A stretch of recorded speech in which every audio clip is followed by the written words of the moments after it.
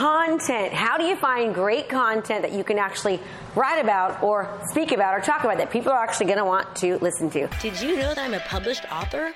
My book, Sell 100 Homes a Year, it's a bestseller, and it teaches real estate agents and lenders how to actually think about doing business in the 21st century. And I want to give you your free copy. All you have to do is go to www.KristaMashore.com/sell100. That's 100. If you'd like to learn new digital marketing strategies, you've got to get this book and join the other agents and lenders whose businesses and life is being absolutely transformed. Go to www.KristaMashore.com/sell100 to get your free digital copy today. Hi, you are here with Questions with Krista. We've got a question today by Morgan Affarat, and it says, how do I continue to create valuable content for social media? I struggle to come up with new ideas.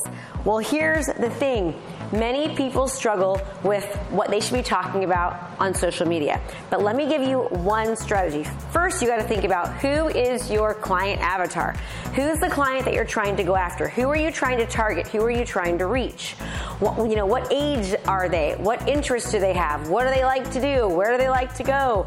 Are they educated? Are they married? Are they single? Do they have kids? Think about who your client avatar is and then identify what stage of life they're in and what they're interested in.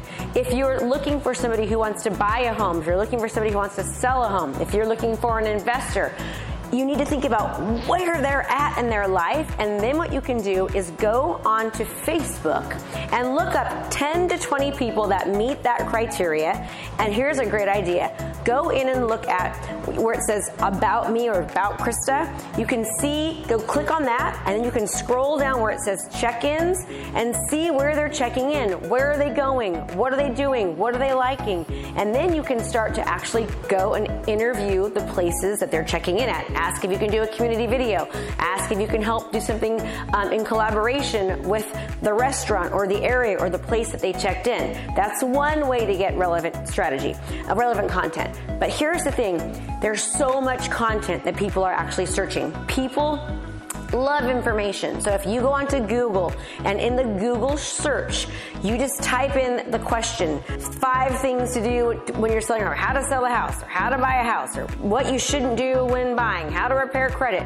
And what you're going to see is you're going to see the most common search terms that come up. And you can create content regarding the most common search terms that come up.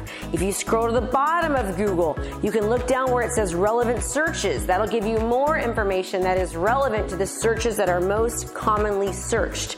Now, if you do this, it's going to give you so much information, so much content that you'll be stoked, right? Another thing that you can do is there's a website called AnswerThePeople.com. AnswerThePeople.com. You type in a question and it gives you the who, the what, the when, the where, the whys, and the most common questions that are answered regarding who, what, when, where, and why regarding that specific question. So you'll have tons of content to be able to talk about. Another thing you can do is just open up your local newspaper. Go to your news feed on Google. Go to see what's happening in the city. And what's happening in the city, start to elaborate on that. Give more information, give more detail. If there's a topic that's coming up in your area that's controversial, or there's something that's happening that people are like happy about or not happy about it, talk about it, educate people about it, maybe even pick a side. There's so much content that you can do. It's not difficult. It's just, that's one of the things that keeps us kind of stuck where we're at. Another thing to do is just pick one topic, and let's just say you're going to pick contingencies. So if we pick contingencies, well, what are contingencies? How long are contingencies? How do contingencies affect a buyer? How do they affect a seller? What happens if you don't meet the contingencies? How do you extend them? And we can go, what types of contingencies are there? You can go on and on, right? That right there just gave us 8 topics for 8 videos or 8 content pieces for just one thing, which is contingencies. So you can do that with pretty much just about everything. Think about a first-time buyer. What does a first-time buyer need? What are the steps? How to get qualified? What's the down payment? How much of a down payment do you need? Do you need a good credit score? We can go on and on and on about content. So what I would suggest doing is sitting down one day and just really mapping out all the different topics that you could talk about. That way it doesn't prohibit you from actually doing it, and then Write it down so you have always something to pull from.